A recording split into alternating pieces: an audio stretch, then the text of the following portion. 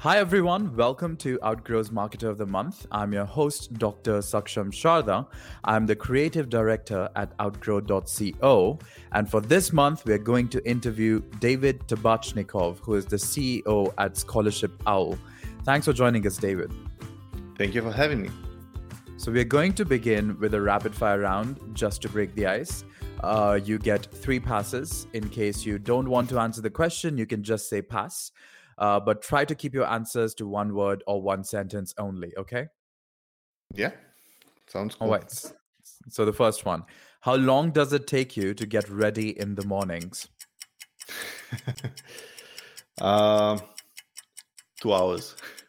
Okay. Most embarrassing moment of your life?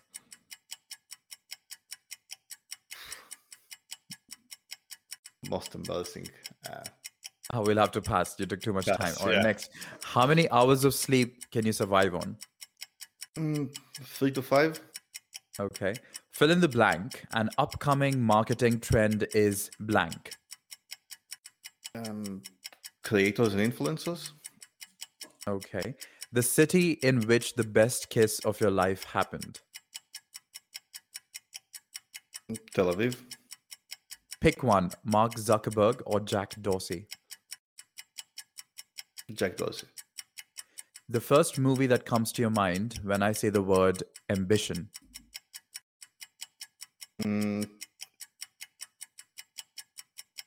Inception. Okay. When did you last cry and why? Oh, don't remember. Past. Okay. The biggest mistake of your career.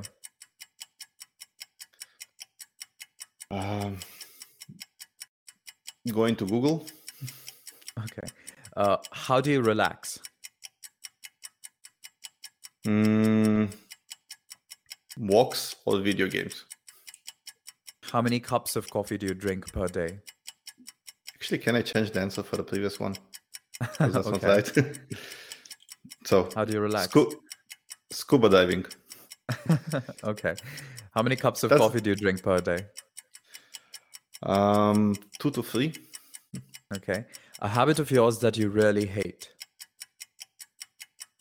That I really hate or really hate? Really hate, yeah. Really hate. Taking too long in the morning. The most valuable skill you've learned in life. To diversify my skill set. And finally, your favorite Netflix show.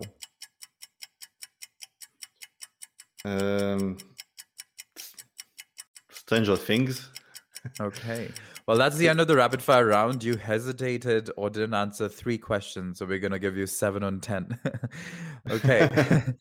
All right. So let's go on to the bigger questions now. The first one is tell us more about your company, Scholarship Owl, and how it helps students. And do you focus on students all around the world?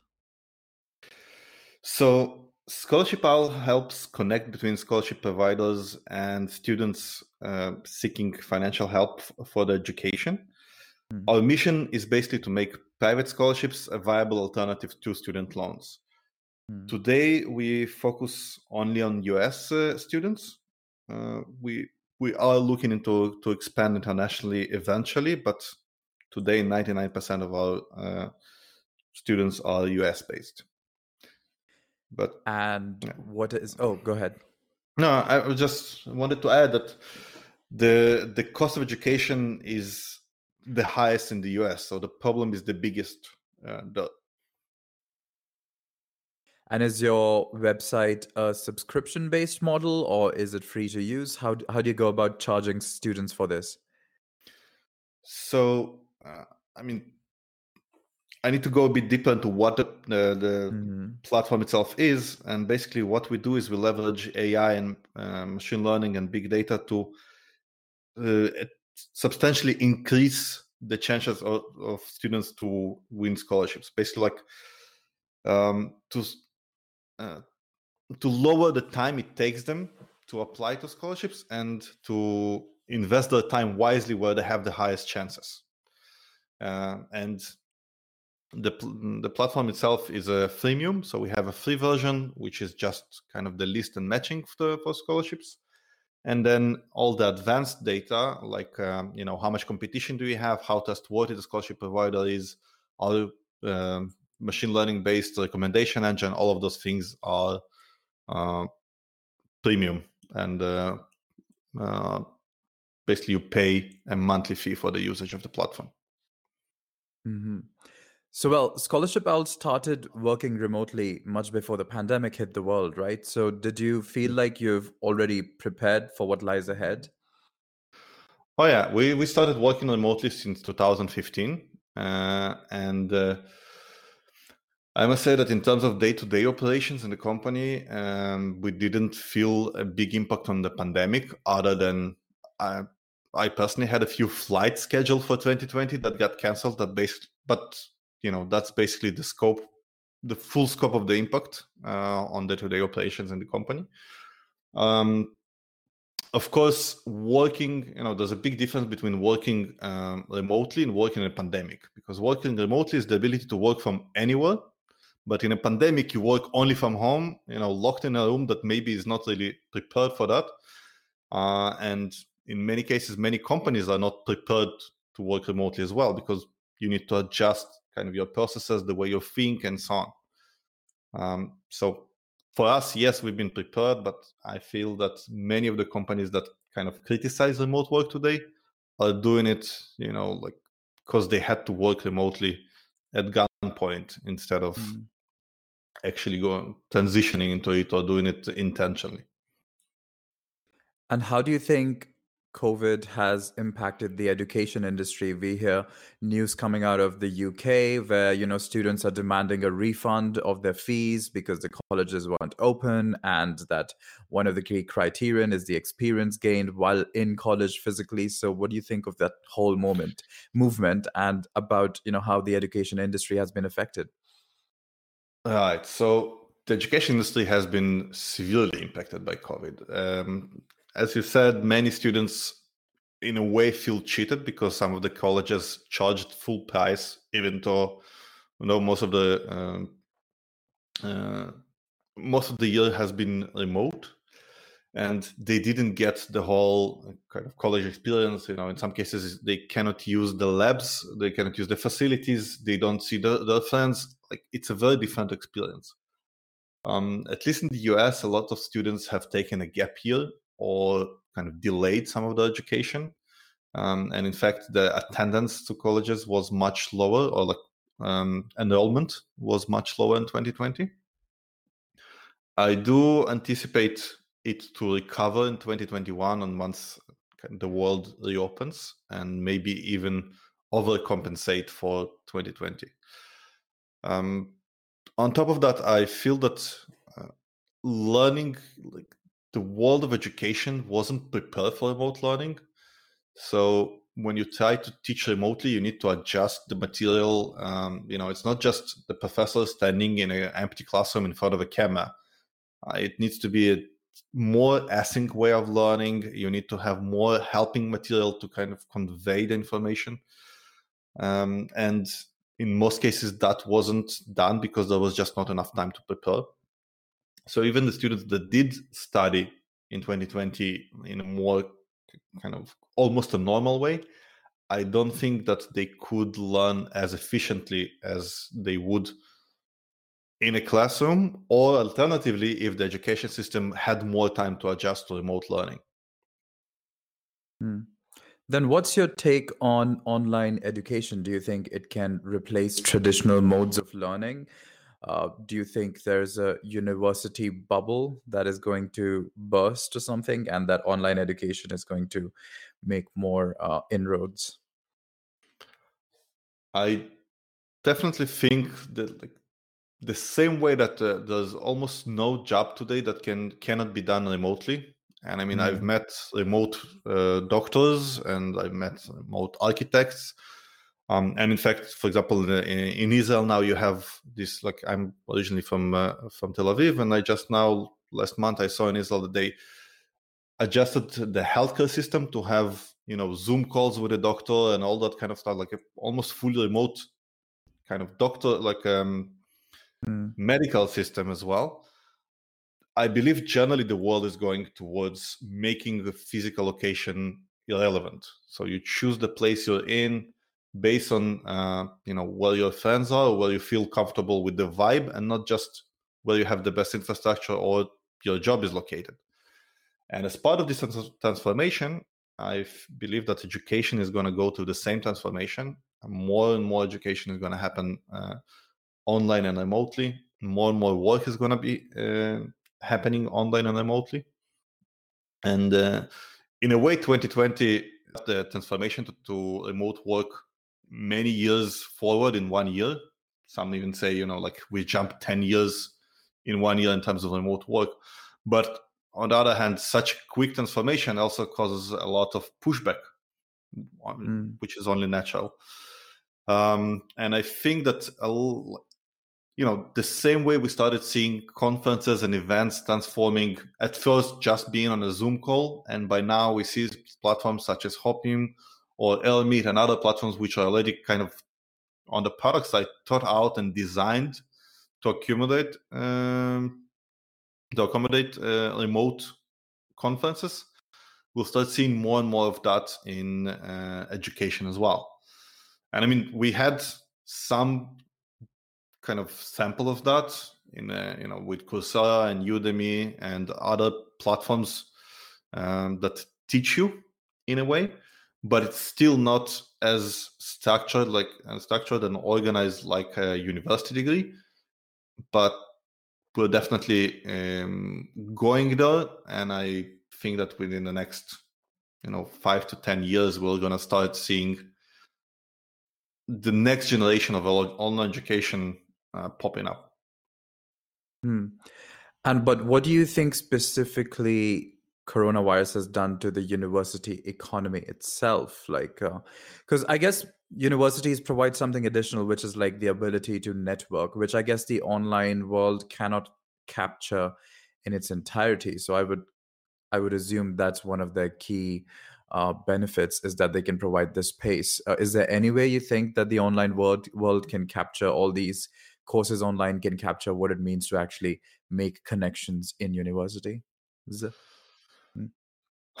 That's a very good question. Online education doesn't capture the networking. And I think, unfortunately, it doesn't even try to capture that. Even the platforms, the platforms I mentioned earlier, or even the new platforms that we start seeing now, they do not try to kind of create a networking effect between the students. At the same time, I start seeing the same way that in the work world, it used to be that most of your friends and your most of the people you meet during the week are the people you work with. And once you start working remotely, that's no longer the case. The people you meet are the people that in your physical environment, or the people you meet in conferences, events, meetups, and so on, which are separate from work. And I think that eventually the role of education as a networking channel will become less permanent. I'm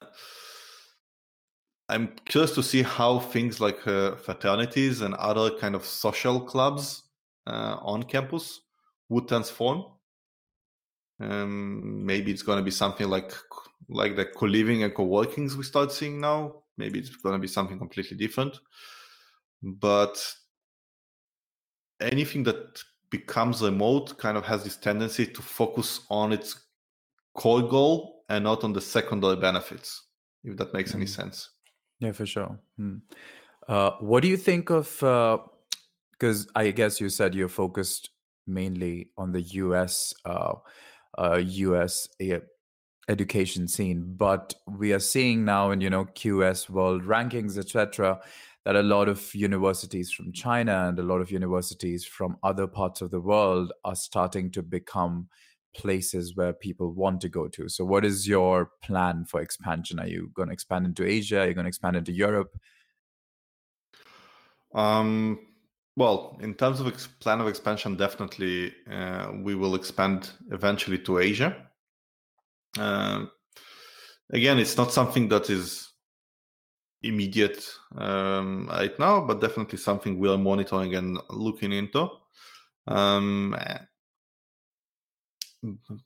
One interesting thing I start seeing is that more and more US students are interested to go to universities in Europe and in Asia rather than the other way around.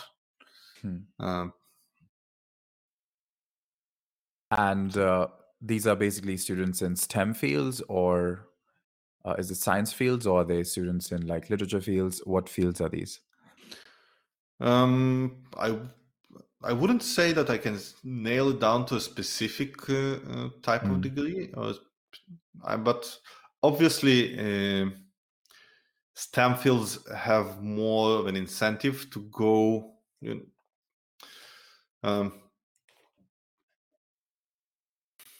I would say that it's actually more not STEM fields, because as a STEM student, you do want to be, at least for now, closer to the Valley and closer, to the high-profile Ivy League US universities. But one of the things we started seeing recently in general is that the Valley is no longer the Valley, with more and more people moving from the Valley to Miami and to to Texas and so on. So even the whole tech industry in general becomes global more than ever before. So yeah, we're witnessing the decentralization of thought in a way.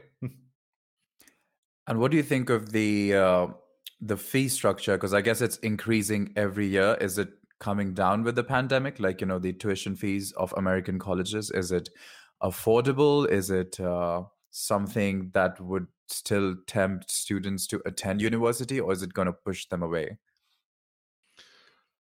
So the universities themselves didn't do much to change it, including, as you mentioned earlier, that some students were protesting, and the fact that universities kept the same high tuition even though the classes are no longer on the facilities. There are interesting things that are happening, under the new government in the US, under the new administration, which in a way kind of make college a little bit more accessible. But I don't see it becoming kind of, it's not a major change yet. Maybe we'll see more of it down the road. Fair. And what is the one thing that you have learned in your career was really important to, where you are with marketing Scholarship Owl today? Like, give us one tactic with which you are marketing it. So before Scholarship Owl, I was in Waze, in Google. Before that, in a company called MetaCafe. I don't know if you remember that. It was a big competitor of YouTube many years ago. I think so, yeah. And one thing that I feel that I learned throughout my career, but I don't use enough in kind of, in my journey going forward, is leveraging the power of a community. Is having a more open and transparent communication with your users and letting them help you build a better product and go together with them. We are doing quite a bit of that now. In Scholarship Owl, we try to launch a community 3 times, and now the third attempt, I think, is succeeding. But we had two miserably failed attempts. And I think that we went in this direction too late. I think it's generally something that any product should, I'd say, that start a community even before focusing on paid user acquisition channels. I mean, should come both, but it's definitely something that can be better utilized, especially in product companies. And what are some of the tactics you're using to create a community? Is it like Facebook groups? Where are these communities? All right. So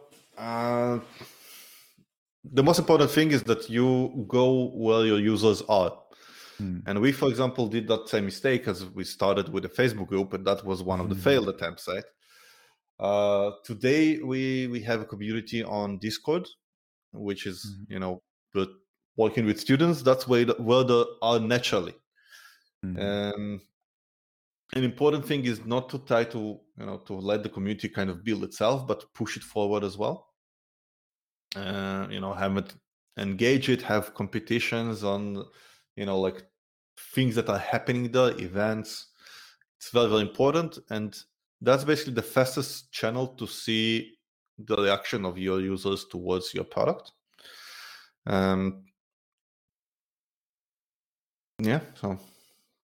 Okay. So the last question we have for you is, what would you be doing if not Scholarship Owl? Like, what would you be doing right now in the world? Scuba diving somewhere. Well, yes, but probably I wouldn't make scuba diving my full-time job. I would probably build, a solo project, because now is a perfect time to build like solo products with things like hosting and billing and marketing being so accessible.